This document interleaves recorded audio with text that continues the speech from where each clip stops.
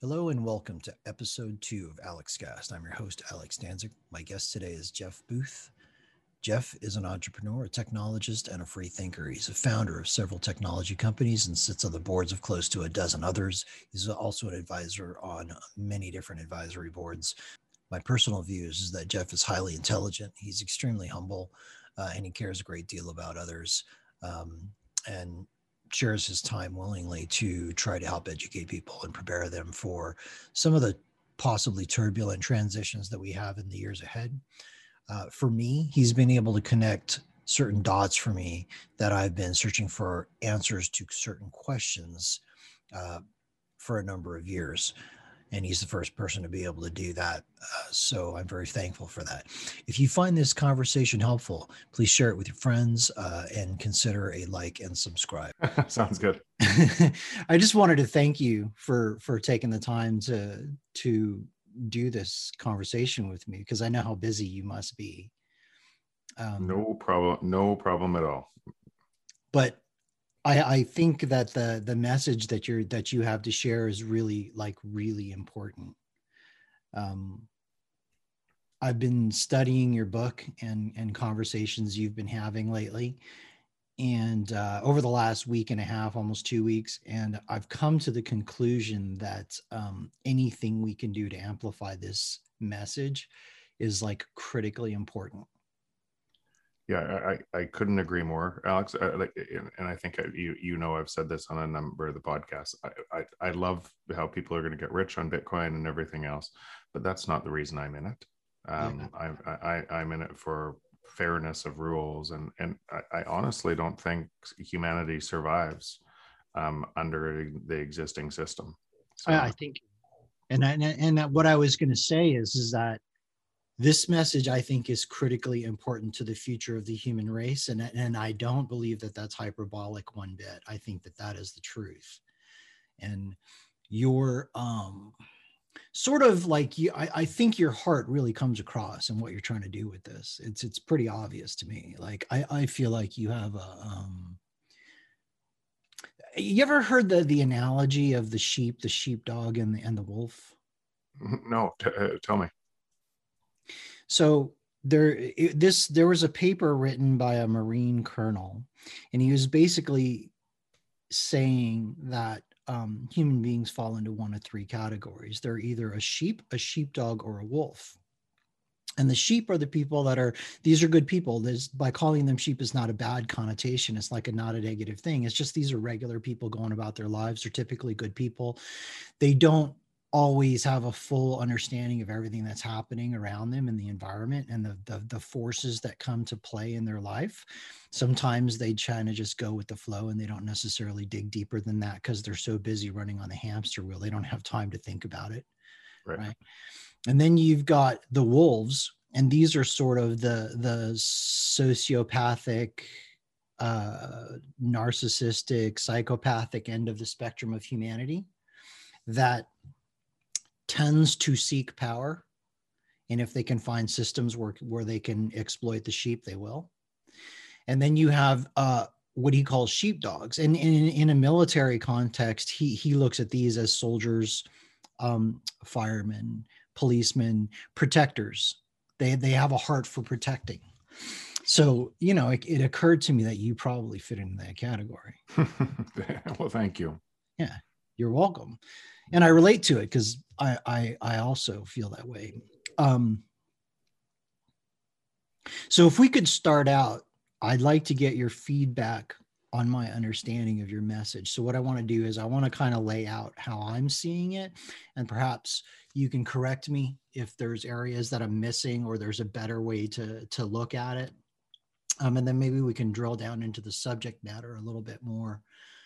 And so for foundational concepts purposes, the first thing that I think it would be good for the audience to understand is inflation versus deflation. And I'd like to make the point that in my lifetime, when I was growing up, my sort of graduating class in high school was 89. So I'm dating myself right now. But back then, I always thought You know, if a guy could figure out how to make 6-figure income, he'd be doing really good, right? And then eventually at some point in my life, I started hitting that range of income, and I was very confused as to why I wasn't like drowning in wealth, and in like, you know, the lifestyle wasn't like amazing, right? I couldn't understand that. It didn't square in my brain.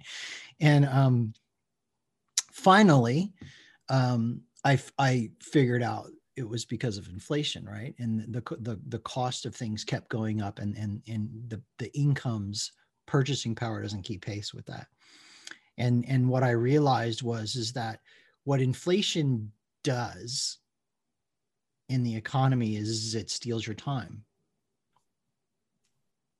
And people have to run faster and faster and faster on the hamster wheel just to keep up with it's like the goalpost is always moving out into the distance, and people don't stop to think about that.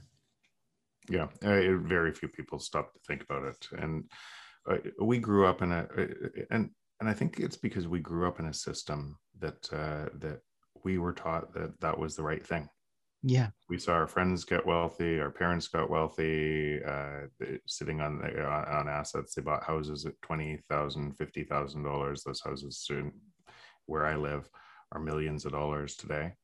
And it felt like, because we grew up in it, it felt like, oh yeah, this is normal. Sure. And so we didn't question it. We were taught it in school. Like if you actually just like if you simplify the concept, what is inflation? It's when your money is worth less in relation to goods and services. Right.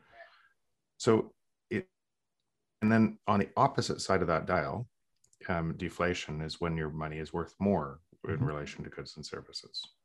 So in our personal lives, we would always opt for deflation. Sure. Right. Wouldn't you want your money being worth? If you knew what it was, yeah. Yeah. You would think, don't you want your money to go further? It just seems a rather obvious statement. But you're taught to live in a system. No. You don't want your money to go further. You want your money to be worth less. And so when you investigate that down to its root, why would that be true? Why would we want that to be true? I do understand if you take on debt, then you pay back the debt with cheaper dollars. So I understand how the system works and everything else, and why it is a requirement of today's system to drive inflation. But it's not a requirement for living. It's just a requirement for a set of rules established by people that we're caught in, that we can't see our way out of. Right. And we only think that because we grew up in it. It's all we've ever known. So it's almost impossible for people to imagine it to be another way.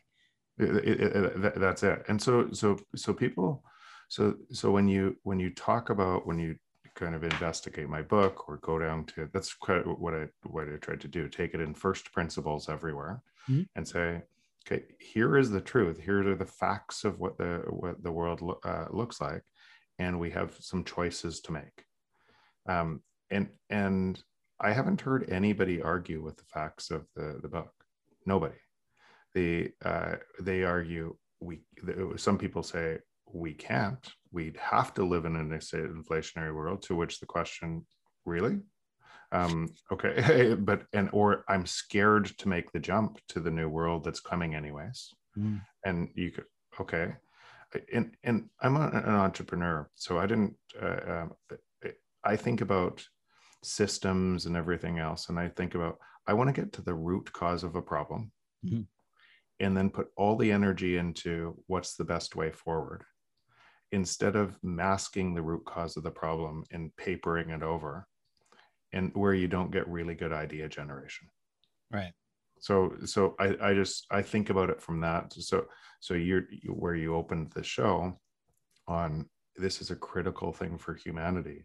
If you get to the root cause of, or the root of this problem, and you realize that inflation is stealing your time and causing all the divide in the world, and the wealth inequality, and all the social unrest, everything, and how much we do in our lives that is that we think it's for something else, but it's really around economics. Yeah. And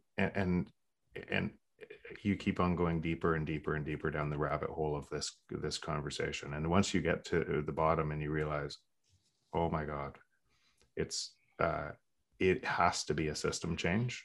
Mm-hmm. You get to where you're at right now, and you try to hold the flag up and tell others. Absolutely. Like, it's super important, super important. So let me ask you this. Do you think it's fair to say that inflation steals your time and deflation frees your time? 100%. So I've said that on many of the different podcasts, as you know, and so have others. But absolutely, inflation is a hidden tax on society's most vulnerable. I would even call it theft. It is theft. It's so if somebody comes in and takes something from you without your knowledge, is that a theft? We don't see it. Those words are pretty harsh, and so we don't recognize it as a theft. But just examine what we just said. If somebody comes in and takes something from you without your knowledge, is that a theft? And then if that's yes, then does it matter if the rate of theft is 2%, 3%, 5%, 10%? Does the rate of theft change the theft? So it doesn't matter, but it does in that if you factor in compounding, ultimately that's bad, like really bad. And this is something I actually haven't explored on any other podcast, but one of the things that's happening today and tied into technology changes, people are measuring the inflation rate at 2%, or the core inflation, or the CPI at 2% or 3%, or whatever they say it is, but they're actually not realizing it's not 2% that they're stealing, because technology is driving the other way. Technology would be very negative in deflation, which would mean positive in time savings in your time. And so you have to add the 2% or whatever the rate of whatever, like, it could be 10%, 15%, but you actually have to add the negative bias on what deflation should be doing to the market. Right. So back to the inflation steals your time and deflation frees your time thing, just briefly. I think one last thing I'd like to add to that is that many people might agree with this, in that time is the most valuable thing we have. Like, we can earn more money, but you can never get your time back. And everybody's doing everything really to be free and to have optionality with their time. So if that's true, then understanding that inflation steals your time and deflation frees your time is probably one of the most important things human beings can understand today. Yeah, and that we might not have seen it before, and this is all accelerating because technology is accelerating, right? Or just technology is moving deflation faster and faster and faster, and so it's impossible for central banks to hide this anymore. That's what's happening. So they're printing more and more, and so what feels like in 2008 $250 billion as bailouts. And now you're talking trillions and trillions of dollars. And if you just fast forward another 5 years, it's going to be orders of magnitude bigger than that, because it has to be to stop the deflationary forces of technology. The numbers are probably so big that if you actually said them, people would immediately not believe it. Yeah, and you know from reading my book. So that's what I talked about. It laid out the path we are in now. And it lays out all the next path because it's just math. Right. To be able to try to stop to be able to try to stop a system change that is coming anyways. Right. The math required on debasing currencies or printing money, stealing your time, is so staggering. It makes you shudder. But we forget because we're in a system. So do you remember the marches on Wall Street at 250 billion in 2008? Mm-hmm. And I don't see a lot of marches right now. And now we're talking about trillions and trillions of dollars all over the world, and you don't see the same marches. Right. So people get caught into a system, and that's why, primarily why Bitcoin is so critical, because the system cannot change itself. It must be forced changed from another system, and that provides the best glide path for humanity to be able to make a transition between systems. I agree with that. Okay, so let me jump into my understanding of sort of the framework that you laid out, and then maybe you can correct anything I'm misunderstanding, or maybe there's better ways to say it. And then I have some questions for you. So number one, technology by nature is deflationary. That's the first sort of premise, and examples of that might be, in other words, deflationary saves you time. So examples of that might be a dishwasher saves you time, a microwave saves you time, an oven or a stove saves you time. Otherwise, you'd be like a caveman. You'd have to build a fire to cook your food. Refrigerator, same thing. You'd have to figure out how to preserve your food.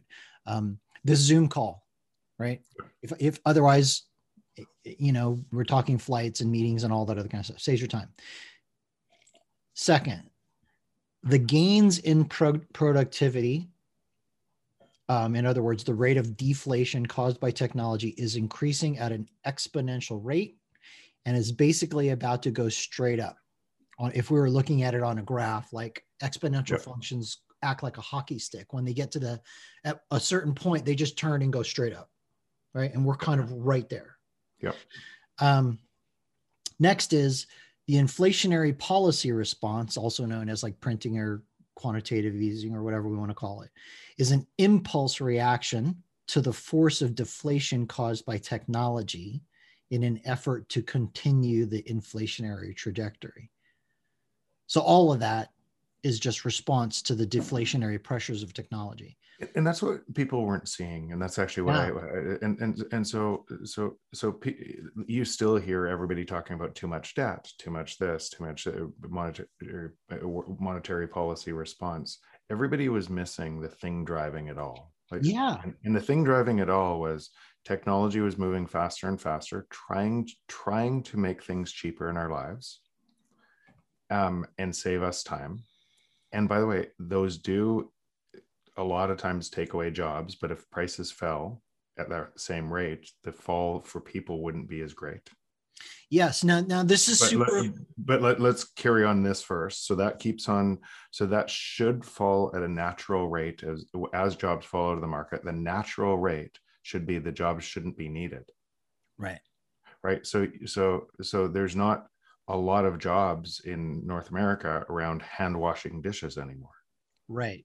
Should we bring them back? Should we bring them back to save jobs? It's ludicrous. Right. And so that's what should happen as time is freed. That's what technology is supposed to do. And it's way more powerful than people believe. That people think that your phone and everything else, a lot of the technology is supported by advertising. It's not. The code that runs your flashlight, or the code that's a line of code, it's your camera app and everything else, it's effectively free. You write it once and it's there forever, and it scales across every single person on the planet because it's an app. So so there is no labor in it. It's pennies. And it keeps on getting cheaper and cheaper, and it gets to the point, because of a free or a competitive market, it gets to the point of free.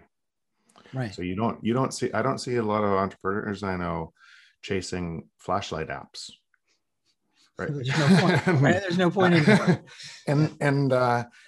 and so that's the point. You keep on driving the cost lower and lower and lower until there's no more margin in it, and it's free, and it scales across. So it's such a powerful pattern in our lives that we underestimate, even though we use it all the time.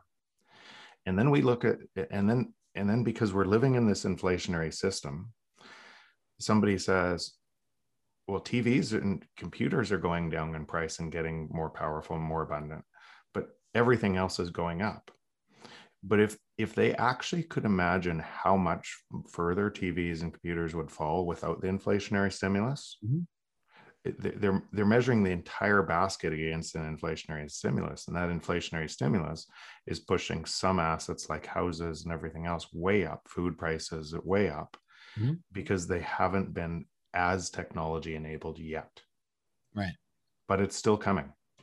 Right. So this is the part that I think scares a lot of people is that they think, oh my gosh, jobs are going away. How do I make money? And things are getting more expensive. But it's hard for people to imagine living in a deflationary monetary system versus an inflationary monetary system. If a person could imagine that you wouldn't have to work more and more and more and more hours, you could actually work less hours, and the price of things would keep coming down.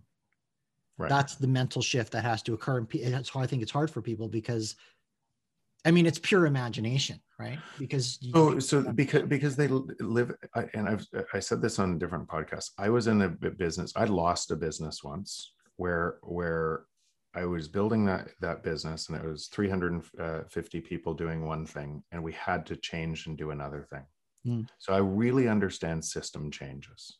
So even though the new business was the right thing, so imagine Blockbuster trying to change their business and create Netflix with 9,000 stores. It's really hard because they have to invent a new business that competes against the old business, and then send everybody back to the stores and say, yep, do your existing job. I fought the same thing, even though we were right in the new business. Everybody was super excited about it, but they had to go back and do the old business. And knowing full well that when the new business is turned on, the old business died and all those jobs are gone. So it's really hard for people. So I'm not talking about you, me, anybody else. It's really hard for anybody to understand this, right? Because they're living in a system, and all of the feedback of the existing system is reinforcing their point of view. Yeah. And now that you want them to go on a thought experiment into a new system that clearly isn't here today. And so what ends up happening is the natural fear response that people feel, right? I'm going to lose my job. So they're on a treadmill. House prices are moving away from them. They can't feed their family and everything else. And now you tell them there's this beautiful future on the other side, that things are going to get better and prices are going to come down, and you'd have to ask, what does that look like? How does that? It's really hard when you're in a fear response, right, of losing your job. You're on the edge. Prices are really high. You can't feed your family. And what are you going to do? Right. You're going to look for the simplest person, the most simple thing to say, I can feed my family. And if some politician says, nope, it's not your fault, I'm going to give you money that I make up, that really picks your pocket, and I'm going to give you more money to consolidate control, you'll believe them. Absolutely. And they'll ask for it. Yeah. So possibly the best thing people could be doing right now, and there's still more points to go through here, but possibly the best thing people could be doing right now, because this thing it's probably going to accelerate, right? This is deflation. Not probably. Mathematically, it's a certainty. Okay, it has to. It has to. Right. These are two different systems, completely like deflationary system that is. So technology today requires a currency that allows for deflation. Keep saying that. So every other path, I don't care what other path you pick, a currency that does not allow for deflation means I'm stealing people's time and concentrating power. Right. So no matter what you have, technology doesn't look like it did so all the models that people are looking at in the 30s and the 20s and the Industrial Revolution, when we had really great technology that was doing the same thing, those technologies look nothing like the technologies that are coming. Right. And so we are true. So technology at the rate of progress today requires a currency that allows for deflation. Every single other path leads to manipulation, control, and eventually a managed economy controlled by the biggest thug. Yeah. So basically global slavery. Yeah. It ends up turning into a dictatorship because it has to, because what ends up happening was when you're essentially when you're stealing money from people and pretending that it's helping them, because that's really what you're doing, right? And you're abandoning the free market, then it has to be controlled by somebody, right? And as that control shifts, a lot of people will race to try to get power from that corruption, and you'll essentially you build corrupt you embed corruption into the foundational layer of humanity, and you accelerate it through you the accelerate process. you accelerate the process, which is the reason why maybe we see so many wolves in those sort of areas and professions nowadays. Yeah, and what I would say is there's a lot of people, even in power and everything else, that are good people that don't actually understand what we're talking about right now. Yes. So it's truly, because it's so mind bending. It's such a mind bending shift when you believe something your entire life. It's hard to question those beliefs, right. Especially when you feel like your survival depends upon it. Right. Yeah. Which is, so that's the mission, right? That's the mission we have, is we have to help them understand it. Right. So you know what's really super interesting about that? We were talking about the deflation. This is one of the things that I had a really hard time squaring. So I worked in the gold and silver industry for 14 years, and I'm still involved in it. But because of that, I've done a lot of studying of economics, monetary systems, et cetera. And the thing that was very difficult for me to figure out and square was where all this deflationary pressure was coming from. And it wasn't until I saw you on a podcast one day and you were talking about it, about technology being exponentially more deflationary, that the light bulb went on. I was like, it finally, after 14 years, that made sense. Like after 2008, my brain's going, my gosh, the price of gold should be exploding right now. What's happening? Why isn't it? Yeah.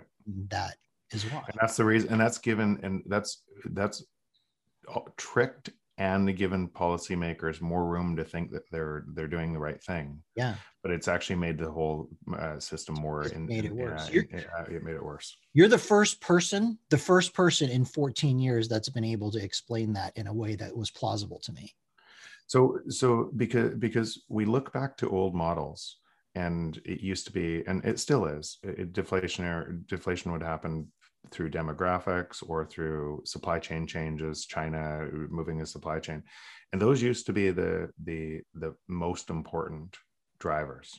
Right. And if you think about that exponential part of technology, it went from being maybe 7th or 8th on the list to second, to first by a long shot, to now we're in the exponential part of that, and it so far outweighs the other drivers. The other drivers don't even matter anymore. Right. Yeah. Okay, so moving through the list of principles here, the last one was inflationary response has to basically match, because of the rate of deflation, productivity gains from technology, an increasingly exponential response is going to be required. So the money, this is what we were talking about a little bit ago, in the numbers that we're probably going to see over the next 2, 3, 4, 5 years. If we were to say them, people probably wouldn't believe it in terms of how much they're going to print. Yeah.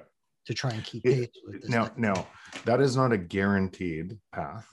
So, but for the existing system to because you can imagine on a path that's this unstable, and a geopolitical game that's this unstable, if a government stopped it for a second and caused a complete wipeout, and then came back in.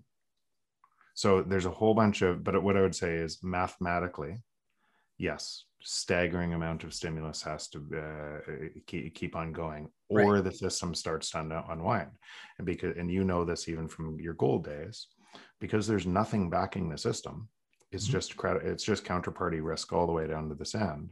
Right. So if I think if I think you're secure, and I've lent you $10 million, and I have a 0.5 rate of return on my $10 million.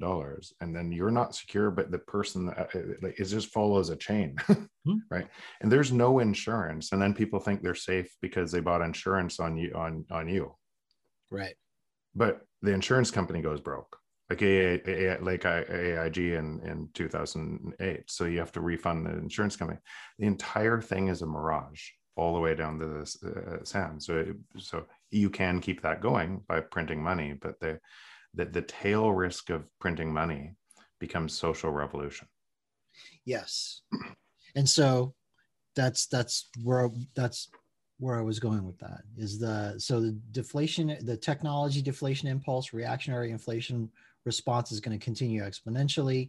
And is basically there's a pathway where they could say, well, we're not going to keep our foot on the gas. That's a possibility, I guess. But if they did, the whole thing would implode. Look at today. I don't know when you're going to release this, but today in Canada lost a whole bunch of jobs, and in the U.S. there were analyst projections of between 1 million and 2 million new jobs in April, 266,000, and that's with all the printing. So now what? Yeah, that's nuts. So the net result basically is that the current paradigm for the financial system as we know it, it's going to implode. It's already over. People just don't know it yet. It's already over. People just don't know it yet. So out of those things we've talked about there, is there anything that you think like I'm missing, or that we need to point out that probably just worth mentioning that when people are doing this, because they're living in a system, and that system is what happens when a business fails. Think about that.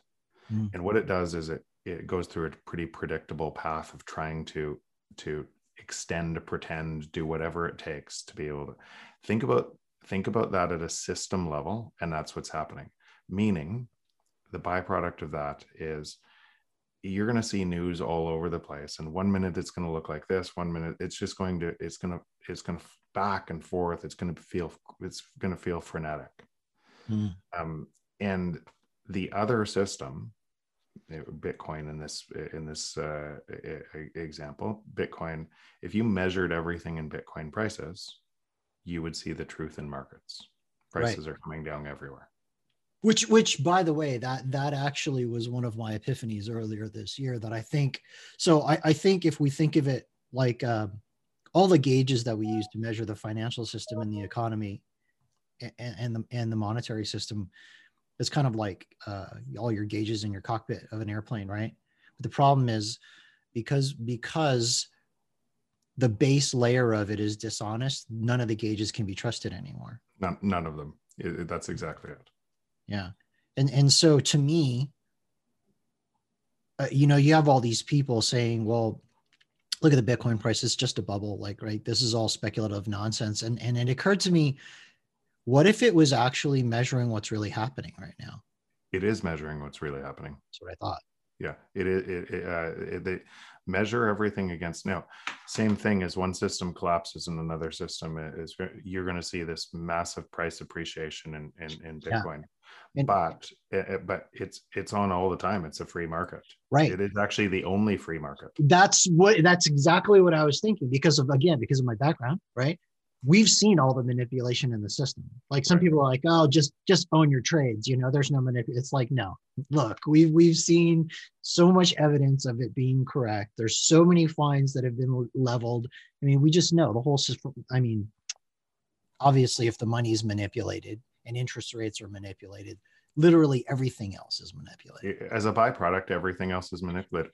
I see a bunch of companies, they're talking about their own profits and everything else. And so I'm chairman of some audit committees and different things.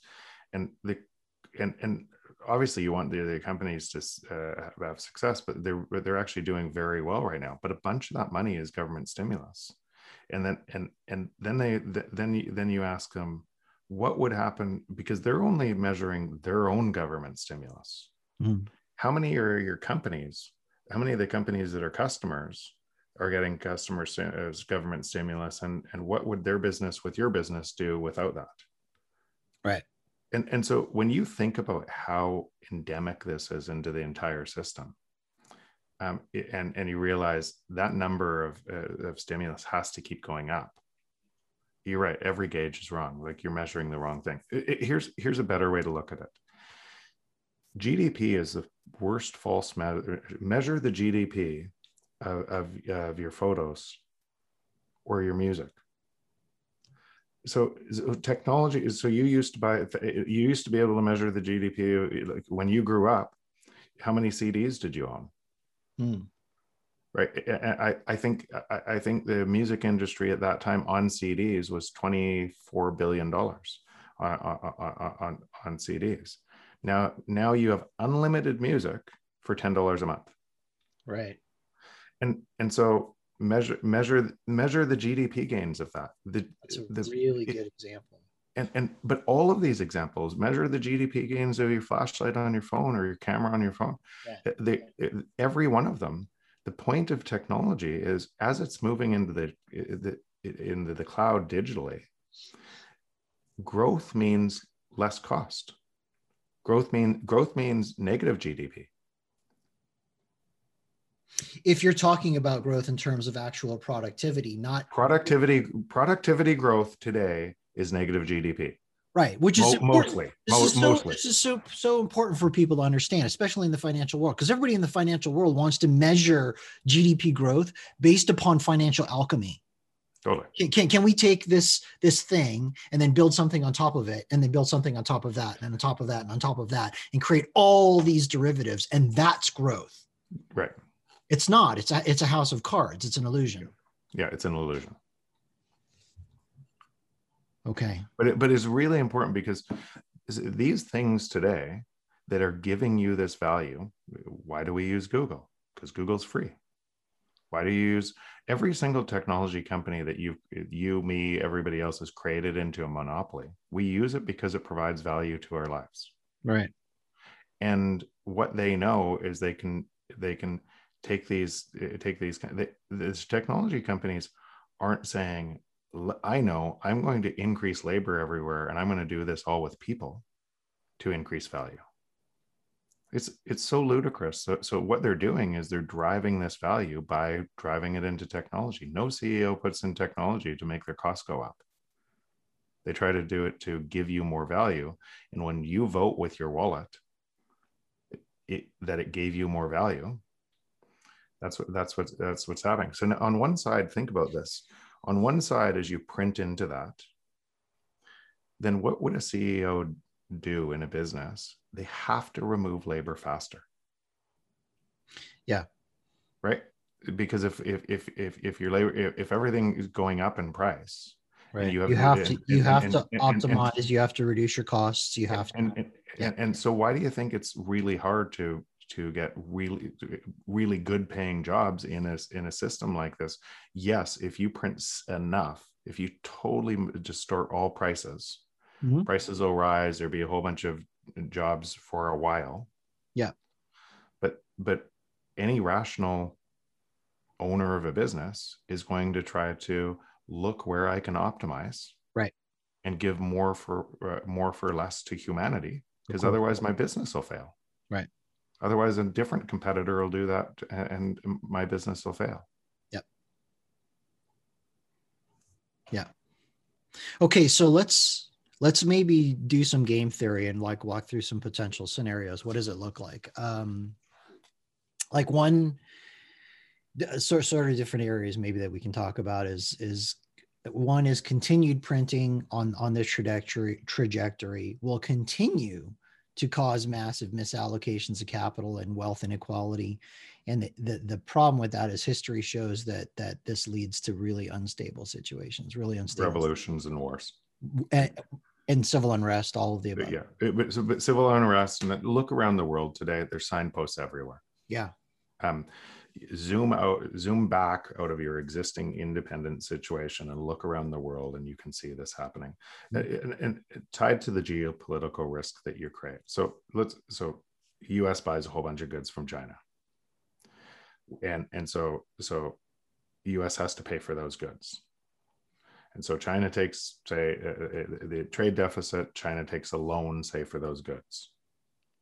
But China, but US isn't going to pay back in a nominal currency, right? They're going to devalue the currency, and China knows it too.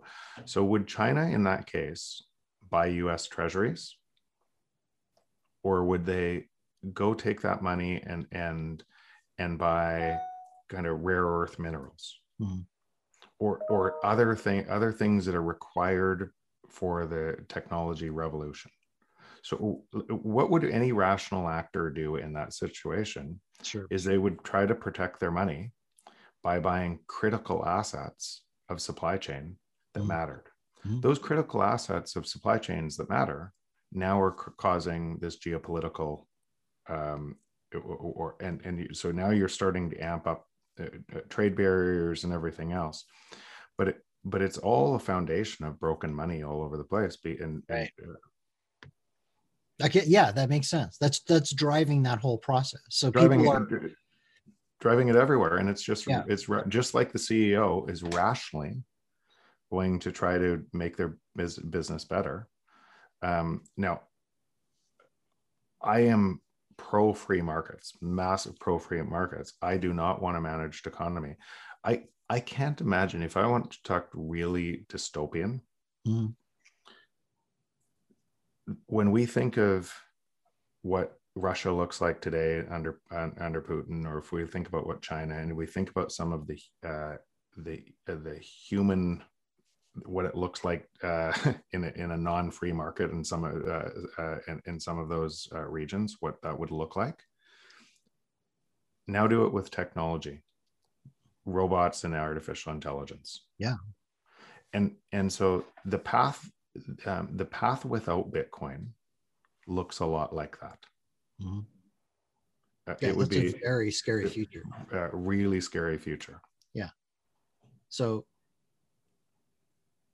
you consolidate power with artificial intelligence, and where robotics. Look at the Boston Robotics things. Look 10 years. Look at where they were 10 years ago. Think where they are today. Think of where they will be in 10 years at this rate of growth, and now add artificial intelligence to that mix. Sure. And think what consolidation of power gets you. It removes individual rights and freedoms. Yeah, it's complete slavery. Like, you're not allowed to think anything other than what they want.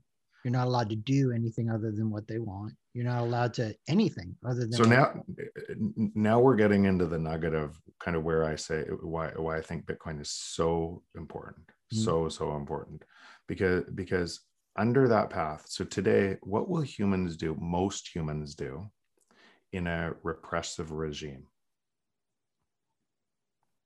They'll do whatever they have to do. Yeah. So that most people, unfortunately, won't stand up and do the right thing. Right. It's really rare. Yeah. And I wish it wasn't, but history shows us that. Look in Myanmar today. Yes, there's people, protesting, but they're getting shot every day and everything else. And most people now, if that flipped and most people rebelled, they would take power back. But most people won't. Right. Most people, for the short-term safety of their family, or for I'm part of the winning side against other people, most people won't make that choice. Yeah, I agree. And that means that the state has more power, because most people won't do that.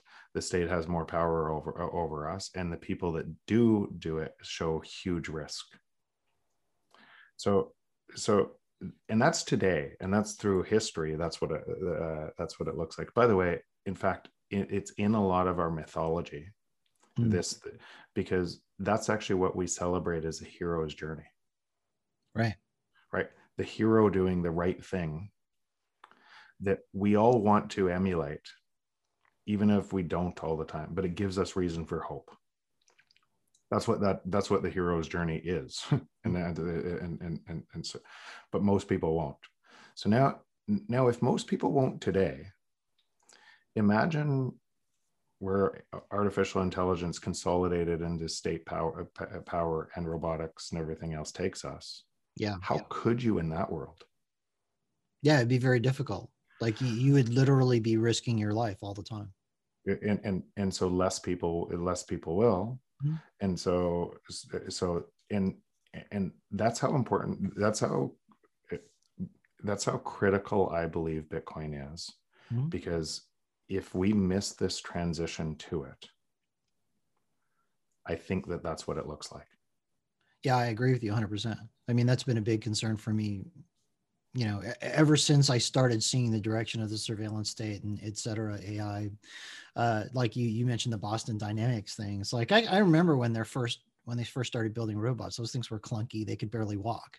Right? Yeah, they had to be held up while they were walking on a treadmill and everything else. And it's just worthwhile for your listeners to go look at the YouTube videos from 10 years ago and to see what, and now look at what they are. And now look at what they think about what they will be in 10 years. That's the important part. Not only that, and I don't want to scare anybody. I just want to be real about this. Is that so? Because I'm prior military, I think of it in terms of what are the military applications and where's that going to go.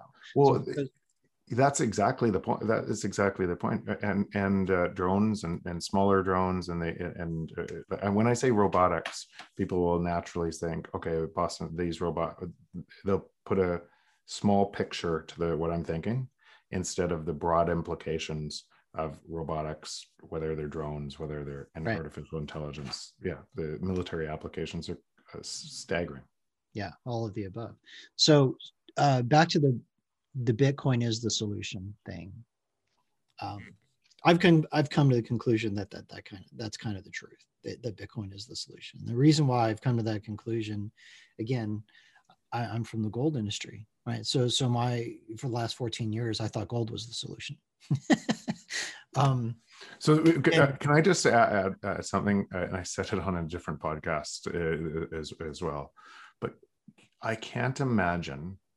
Now you're somebody who has actually thought this through and been critical and then moved to Bitcoin.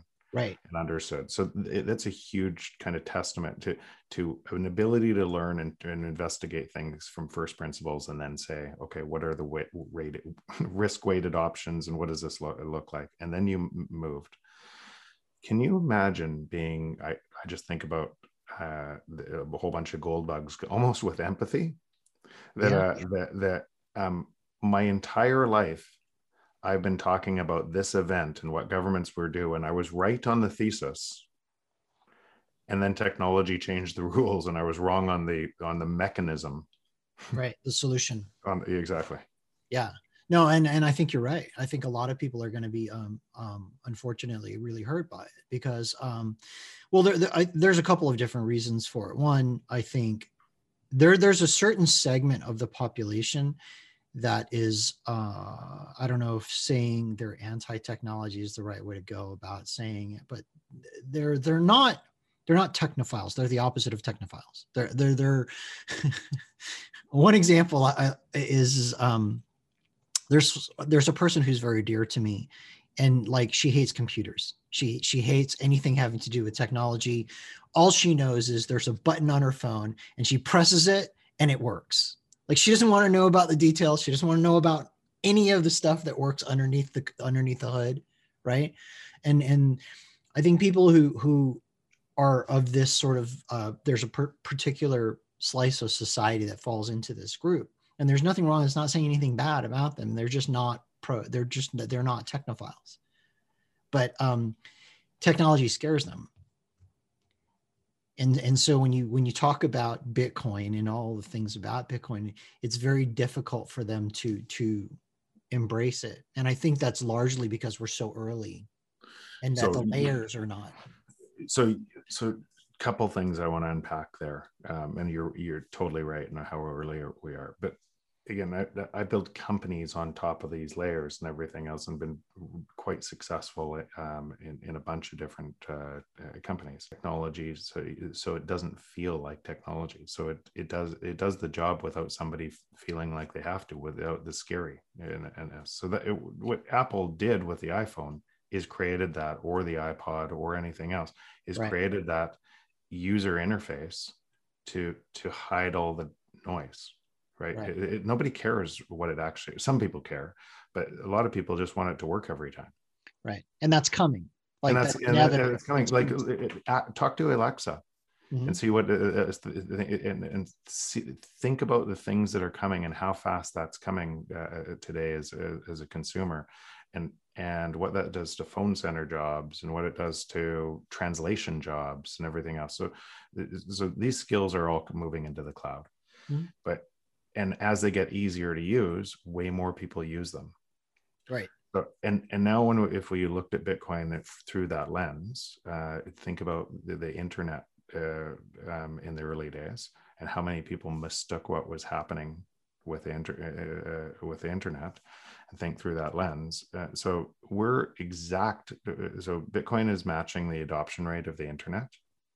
And today it's 1997 versus the internet.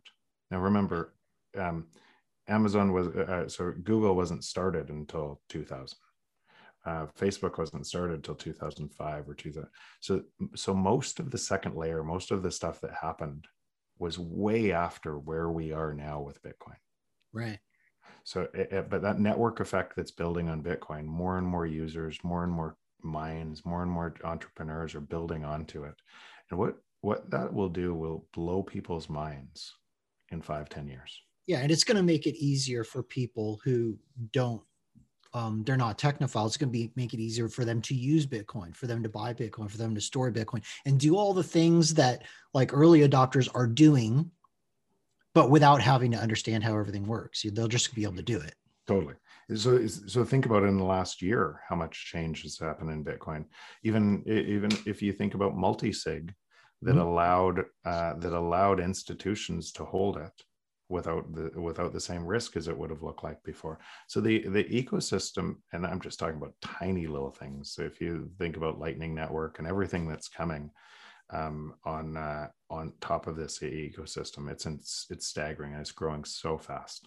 Right. And something that occurred to me in regards to the whole network effect thing and what could cause a massive leap forward is the completion of Starlink. Like how many people are there on the planet that are basically unbanked, right? Who can basically, if they've got Starlink and they can access the internet from anywhere in the world, and they couldn't before, and now they have this on-ramp onto this digital money ecosystem. I mean, that blows me away, the potential for that. Take that even deeper, because I think it's an important thing in where we're going. This isn't going to happen tomorrow, but where the larger trend is. So cities throughout time have always been built on trade routes or financial hubs. That's where our cities live today. And as those trade routes change, look at Detroit, cities change, right? And so today, Shanghai growing up, and really container ships moving across the ocean because of trade routes spring up new growth areas. Fair? Right. And that was primarily, still is today, around physical goods. But go back to Constantinople or Istanbul today, right? Same thing, trade routes, right? And now all of that is moving into the cloud, and things are turning into information. Okay, so explain that, because I think a lot of people hear something like things are turning into information, and people who aren't technical, a lot of them are going to be like, what? Well, let's go back to give an example. Really simple. Your CDs, right, are now unlimited information that you take for $10 a month. You don't buy the things anymore. Yes. Cameras, DVDs. Yeah, your photos, you can take billions of photos now for free. Right. And you can Photoshop them all on your own for free. You don't need to hire a firm and everything else to clean up a photo. So all of these things are turning into information. It goes way further than that. So what is, I use this example a couple of times, but what is a chair, right? And I use the chair example because IMF says we need to buy more chairs, right, in their video. And that's because in an inflationary economy, you have to buy more chairs. So I use it as a, but what is a chair? Just if you think of it, let's say you have a chair company. It's your idea. Just an idea in your head. My chair is going to outsell other people's. I have this great idea for a chair. What do? I prototype that chair. I test market and everything else. People say, yeah, I love that chair. Okay, I'm going to ship it to China. I'm going to create a whole bunch of those chairs. I'm going to get a factory to produce it. I'm going to put it on a ship. I'm going to ship it over to the US, throw it through distribution into warehouses, and then I'm going to create a marketing sales team to put it in retail so people can drive to the store to see my chair out of the other 100,000 options of chairs or millions of options of chairs, and then say, once I did all of that work and all of those jobs and everything else to be able to support my idea in just information, then if I'm right, the chair sells. Right. It's a big investment to get to that if I'm right part. All of this thing, businesses, logistics businesses, and everything else. That idea, your idea, into a chair with 3D printing will be printed at your home within 10 years. Yeah. And so all of that goes away. That idea will look like music. More so, if you look at GPT-3 and what artificial intelligence is doing, is then you'll add a whole bunch of artificial intelligence, and first it'll be your idea, and then artificial intelligence will billions of different combinations of chairs that are way better than the one that you could have come up with alone. That'll be doing it for you, right? And you could print those. So that whether it's 10 years, 15 years, the trend is that's going to happen. It's just information. It's a information in your mind, and then after the information in your mind, it's actually the information in AI that's going to put it together. And so we could argue whether we like that or not. We could argue whether that's scary for what happens, or wow, that's crazy great, but it's really bad for jobs. We could argue all of those things, but that is a certainty. It's coming. Right. Okay. And that entire path, and here's where a bunch of people miss this. That entire path, what people think is they think it's going to be all inflationary until that point, and then it's a light switch and it changes. And it's not, it's deflationary the entire way. It just gets more and more deflationary. Right. Which in response is going to cause more and more printing unless they let the system implode. Exactly. Right. And that more and more printing is going to cause prices to eventually skyrocket. People are going to initially probably think they're getting wealthier if they have assets. But some people, because you know what inflation does, if you have 10 houses and I don't have a house, you're a beneficiary of the inflation, and right. You picked my pocket. So the wealth inequality is actually from the very same thing. Right. So it unjustly redistributes wealth to the wealthy. So or you could say this, or to power. So if we carry that out, again, game theory, we carry that out, more and more printing, people will probably think people with assets will probably think they're getting wealthier in the short term. People without assets will feel like they're getting much poorer, and in reality, they will be getting much more poorer in the short term. But eventually, there will come some moment where people are realizing that it literally is impossible to continue, and it's going down the path of every currency in history, and at which point, all that shifts. Yeah, so probably before you get there, maybe not, but probably before you get there, because of what you're doing to wealth with wealth inequality. What people do in that situation, so you have a whole bunch of have-nots, middle class and poor people are being gutted. Yes, it's generational. And so as they're being gutted, their kids can't get into the best schools. They can't. So you've created an unnatural incentive where you're punishing them and their children and everything else forever. And those people start to resent or grow up, or they'll demand change from politicians. And those politicians will say, yes, I'm going to tax the wealthy to redistribute the money. Now, the taxes can't pay to redistribute the money, so they have to make up more money to make it worse. Right. Because the rate of inflation is so high that there's no way you could pay for what you need to. U.S. will be a $4 trillion deficit. This year was $4 trillion deficit last year, structural deficit. Mm-hmm. If you taxed 100% all of the corporation, all of the profits in the U.S., every single company in the U.S., it's 2.25 trillion. Yeah, it's just impossible. That's not the entire debt. That's just the 1 year deficit. Yeah. Right. So you're not, so there is no way there. It's mathematically impossible to give people more money without making up more money to make that problem worse.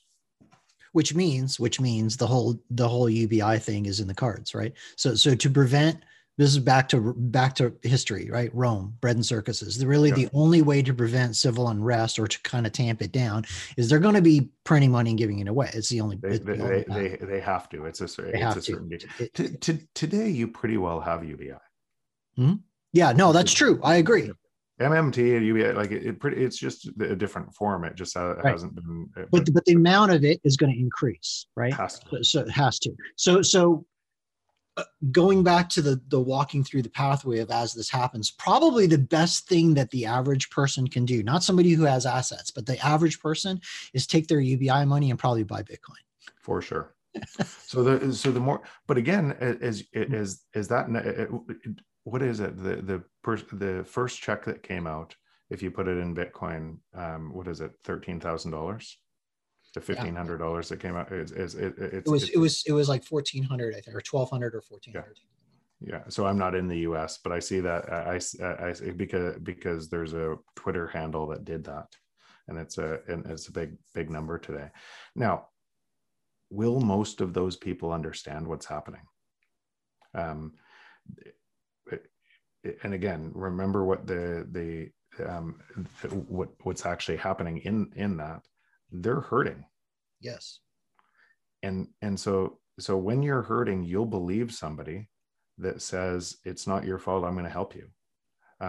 So I think these messages, what you're doing here, I think this is really important, because the people most hurt from these policies need to get onto Bitcoin first. Bitcoin isn't for the hedge funds or anything else. Bitcoin is, they're going to be fine. They're going to be fine. Yeah. It's the whole rest of the population that doesn't have assets that's really going to get hurt, and so or helped or helped. And if you actually go back to principles, I wrote this on Twitter as well, but it's really difficult to stop a technology that actually empowers people. Yeah. So I would say it's really difficult to stop technology, period. Like short of. Yeah, but especially technology that empowers people. So now think about what governments actually have to do. So what we're talking about today, and what my book describes, everything else, is the truth. Yeah. Right. Facts. Yeah. And now you have a technology that is empowering people and putting individuals, giving them the power. In a whole population, and is in line with the free market, is in line with innovation, is in line.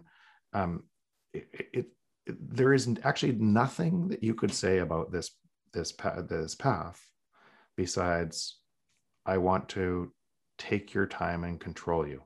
Yeah, really, the only people who would argue against a deflationary financial system are people who are interested in more power over others. Full stop. Yeah, that's and so now you're on the right side of history, mm-hmm. and you have a technology that empowers people for the first time ever. First time in the history of the human race, We have a deflationary monetary system. Yeah, or so we've had that before. U.S. in the late 1800s. If you look at actually the wealth increase and everything else, where you had hard money, and you had a government that wouldn't. You actually had deflation, and it was a really good thing. Right, but that was circumstantial. It wasn't built into the system. Totally. So what I mean by that is that even if you're on a pure gold standard, right? The whole idea, and this is the reason why guys who advocate gold are pro gold. It's for the same reason. They're basically saying this is a restraint on government. You can't go out and print unlimited amounts of money. But in that system, there is still inflation built into it because you're always pulling more gold out of the ground. Whereas and you have to hold it centrally. So it's always, the rules are always changed. Yeah. And so Bitcoin really is, in the history of the human race, the first truly deflationary system. I don't say it's the first truly deflationary system. What I say, it's the first system that decentralizes power, and as a result of that allows for deflation. Yes. So because in that system, you'd think human ingenuity in a free market, even before technology, you would think that must, unless we're getting worse every year, mm-hmm. that must be deflationary. It must be. Yeah. So anything that's stopping that is stopping human progress. And right. And is trying to accrue power to themselves. Trying to accrue power. And you could say, so here is the argument. Well, how could government pay for their services without in this new system? And they would have to ask people and get elected on the truth, mm-hmm. rather than hiding it. That's what would people would have to voluntarily give them money. Yeah, but here's how I look at this. And some people in Bitcoin say, okay, no, taxes are no way, everything else. I want roads. Me too. I want and I don't want to drive down my road and see 99% of the people living on the street. Mm-hmm. So some sort of system where you can create a free market and stability is required. And I'm willing to, if you had a whole bunch of different governments and everything else competing for my dollars, I'm willing to have a voice into paying for some of that service. Sure. And I think we're kind of starting to see some of that. This is one thing that gives me hope with the whole situation is that, well, in the United States anyway, is that the way the system was set up is that the states were supposed to have the power and the people were supposed to have the power. The federal government was supposed to be extremely limited in its capabilities and what it's allowed to do. So in the initial part was roads, postal system, and common defense only. That was the federal government, right? You're going to find that I believe that before the federal government kind of goes all in on Bitcoin, you're going to find states going all on Bitcoin for the very same reason. It's already happening. Right? You're seeing this bifurcation in America where it's kind of like some states are it's like free America and not free America. You have some states that are clearly going in the direction of freedom and they're embracing Bitcoin. Yeah. And they're embracing the technology, and then the others are not. Like in New York, I just saw this thing yesterday where Cuomo was like, no, you can't do Bitcoin mining here. And like in Florida, they're like, please bring it on. Right. Totally. Yeah. That's exciting. Yeah. And so that's going to, again, because of game theory and because of incentives, mm-hmm. You can't stop that and people will move. One thing I think is important. People talk about replicating Silicon Valley and everything else. And then all of that, it doesn't need to be a city anymore. It's True. moving into the cloud, and regions that are supportive of where things are going to attract the best talent, best individuals. And where things are moving to Bitcoin because it empowers people. I agree. And it's driving, I think all of it's also, and this is a function of technology, as we know, remote work and all that kind of is driving decentralization as well. Right. So we had this period of time where all the population was moving to the city because that's where all the jobs were, but that's no longer a requirement. So Yeah. you're starting to see this So when you can have things in the cloud, Starlink, solar, battery backup, and everything else, yep. Off grid doesn't look the same as off grid used to look like. Yeah, it's no longer off grid; it's now on grid. Just exactly. not in the city. Different grid, decentralized grid. Sure, decentralized grid. Great stuff. Okay, so something that I think is important to talk about is for those people who have been looking at Bitcoin. I mean, I was one of these people. I looked at Bitcoin and I saw what in my mind were pretty huge risks. I wrote a paper about it back in 2017. I was like, look, these are all the potential problems. And so maybe we can talk about some of those, because I've changed my mind on some of those, but let's highlight them because I think they're common. It's like the stuff that I thought were huge existential risks to Bitcoin. I think a lot of people today still think those are existential risks. So the primary one, I think, is that government's just going to make it illegal. Yeah. So we've talked about that. I think we've already talked about that. It's really hard to stop something that empowers people, a technology that empowers people. Can you slow it down? Can governments let's go a little deeper on this. By the way, before I do, I actually love the fact that you just said how against it you were. Yeah. You wrote a paper against it. And then through critical thought came around, and now you're trying to advocate for it and teach people for it. Because there's a lot of people that need to hear that. But by the way, that is the path for most people. That is the path for just about everybody. Like, it can't be true. It can't. So and unwinding that former belief set, and then moving through some of the FUD in Bitcoin. It's really hard to do, but it's so first that's incredible, and that's the path for most people. So I have this view, and by the way, this is not to say my view is right, but it's my view. I have this view and that's why I try to talk this way instead of yell at people, because my belief set is most people are good people that want to find the answers. And if I'm arrogant and everything else around this, even though I know where it's going, then I prevent them from finding the answers. Right. So because they stop listening. Because then it turns into a fight.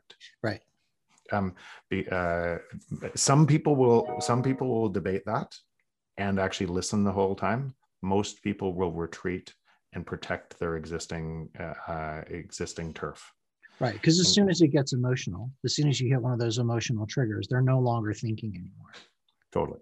And if the aim is to bring on as many people to this asset class as possible, because it actually saves more people and transitions where we are from a system of corruption to a system that will work, then it's important that I check my you can imagine some of the things that people say to me. I could easily get triggered as well. Sure. Right. But it doesn't matter. It's not about me. Right. So anyways, that was a long talk about kind of it's incredible, but your path is just pretty typical for the people go through. So now let's go down that path on government bans. I think at this point, to ban Bitcoin, so it's $1 trillion asset class now that you already have EFTs, and you already have a bunch of financial architecture being built to on one layer that essentially implied government support in a whole bunch of regions. It would take a coordinated attack by more than the G7, a whole bunch of different nations, to say we're going to stop this. And that might slow it, but it would probably move more underground. and Yeah. come out the other side. But now let's investigate the coordinated attack. So the existing system is completely unstable, and the existing system needs to be reset at some point. Mhm. So to do the coordinated attack, you would have to have every government agree on what the write downs and who gets what across this debt pile and asset pile that is completely untenable. Right. Which Good will luck. never happen. Yeah. Good luck. Yeah. Right. So and so I see that as a very, very low risk event. If we already kind of discussed it, but still low risk event, but a higher one. I try to think of what would I do, knowing everything I do to try to stop this, if I could. And so in that event, if you had governments, but it goes back to some of the same things that we had said, if you had governments that said, okay, we are going to let everything collapse to a point, and then they were ready with their own digital currency, to be able to, and a whole bunch of people were facing starvation and everything else, and you gave them something to drive into a network effect as fast as you could. Mm-hmm. You'd have to do that through kind of US would be primary, Mm-hmm. and there'd have to be a following around. There'd have to be a really coordinated. Then potentially you could create something that looked quasi like Bitcoin, but was a central bank digital currency, and people would take the free money. Sure. And start faster. The digital one is trying to do that, not through the same vehicle, but that's what they're trying to get more and more people on it. But that'll never work, because who else in the world is going to trust the digital one, right? So that would also need to be coordinated. But if so when I think about just at a high level, kind of all of the game theory of what would have to happen on one side, and how fast this network effect is expanding on Bitcoin, right, I see it as such a low probability event. Yeah, me too. And as government, being a government ban, it's in fact a higher probability event, far higher, is governments start to embrace it. Yeah. And even if the US banned it and another government embraced it. But again, the US won't be able to ban it from where they are now without the states accepting it. Right. Individual. You're right. Individual states, it's too far into their financial architecture. So when I add up all of the probabilities of all of these different events, I see a way higher not a zero probability of what I said, but approaching zero. Right. Now there was a time when the network effects weren't so strong that it was still a possibility, but I think we're well past that time now. Exactly. Yeah. I was reading an interesting article that I think it was one of the someone from the SEC. She was basically saying that you can't ban it. Like you can't stop it. Like you'd have to shut down the internet, which they'll never do. Right. Yeah. So it's now embedded itself in the financial system in a way that it's become so large that if you were to let's say like they had the option, just flick a switch and shut it off tomorrow. If they did that, that would actually probably implode the system too. Yeah. What would it do? What would it do to MicroStrategy, Tesla? Yeah. The insurance. Yeah. The insurance funds that have taken it on their balance sheet. It's too late. Yeah. And so that was one of the things that, like, back when I wrote that paper, I was thinking, okay, so at the technology level, could they do it at the technology level? I'm talking about the internet layer and all that other kind of stuff. And then I came to the realization that so this was part of my argument. Okay, this is the difference between gold and Bitcoin. This is that gold literally is indestructible. Like, this is a physics thing. It's literally indestructible. You'd have to shoot it into the sun, take it apart at atomic level. That's the only way you can destroy it, right? Bitcoin exists on a technology layer, right? And that concerned me because I thought, well, if you took away the technology layer, you could take away Bitcoin. But then I got to thinking about, this was my thought process going through it, is that if you look at the arc of history of mankind, technology has always moved forward. The only time it doesn't move forward is when you go right back to the Stone Age. We've seen societies completely disappear off the surface of the planet. But for that to happen, and this is what kind of turned the light bulb on to me, that they can't stop it, is that you'd have to have total war. We would have to nuclear bomb the human race back to the Stone Age to stop it. Other than that, it's going to move forward. So that's the point. Information expands forever. Right. More things are becoming information. So information. So if you the arc of history, our knowledge is really error correction on information. Mm-hmm. That's all it is. Absolutely. So that we stand on top of information and error correction on that information. So why the printing press was such a big innovation, such a big breakthrough, is it removed the church's power or reduced the church's power, because you used to get your information from the church. And then as more people had access to information, first the church wrote to try to write a whole bunch more Bibles and everything else to spread the gospel. Then other religions were formed out of competing with that. Then other people, as the cost came down, other people could write their own books and ideas, and you could see the written word, and you could, 100 years later, was that correct or wasn't it? Right. And you could constantly error correct. Right. And so that's what it actually intelligence is. So it's sitting on top of a whole bunch of information through the arc of history, and that information will not slow down. It is not going. And so on top, and powering that information growth is technology. First printing press, internet, AI, and it's impossible. And the more of that information, like I said, is moving from physical realm to digital realm, and it's moving faster and faster and faster. And so that type of world requires a technology like Bitcoin that is native to the internet, native to information. Yeah, that literally cannot be arbitrarily determined by another person whether you can have it or whether you can transact in it. That's really super key to the future of human freedom, I think. And these sort of things, there's two last things that I'd like to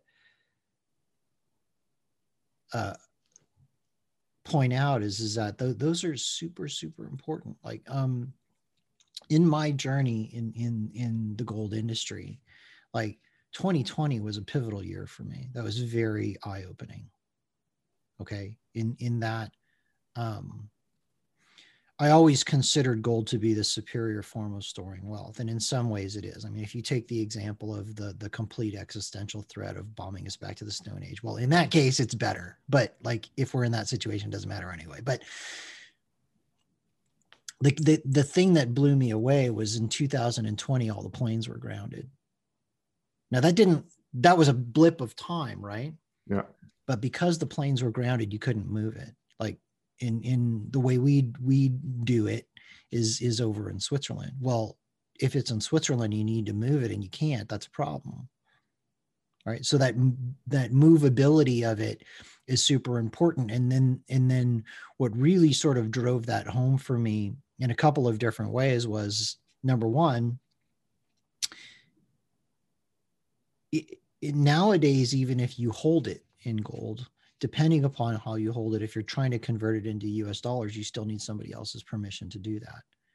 Because ultimately there's gatekeepers on all those transactions now when it comes to USD. Yep. And in other currencies too. You basically have to have the approval of a third entity to say, yeah, you can do this, or yeah, you can't do this.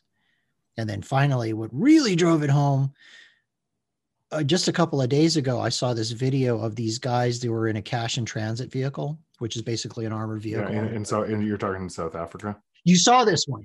Yeah. Right. So the caption on the video was as the economy sort of implodes, I'm paraphrasing it, things are just getting completely off the hook. And these guys are driving in this vehicle, and you've seen it, so I'm going to describe it for the audience, but they're driving in this vehicle and they're literally being attacked. They're being shot at. You can see the bullets ricocheting off the armored glass, and this guy's trying to like save the vehicle, because if they get stopped, they're in big trouble, right?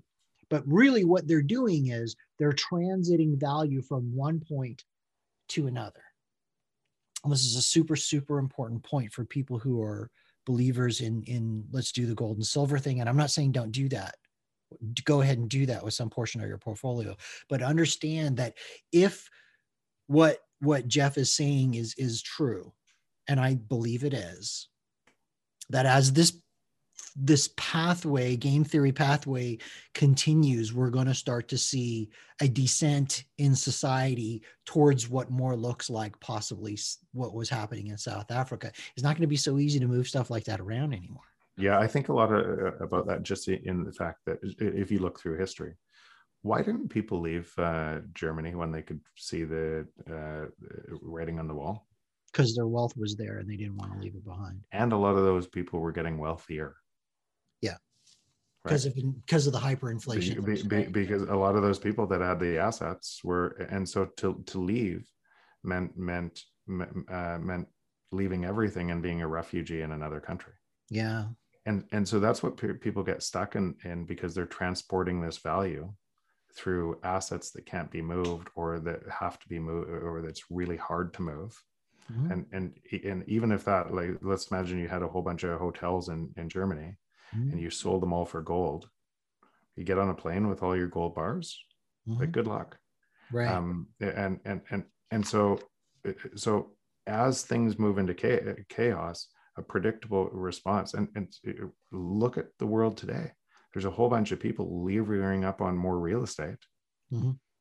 Which can be taken from them. Which will be taken from them under this scenario at some point. It's just what matter that is taken. Is it taken through a totally different tax regime, right, or is it taken through a revolution? But at some point, it's really clear what happens. Yeah. And if you have all of your wealth there, you're stuck where you're stuck when it happens.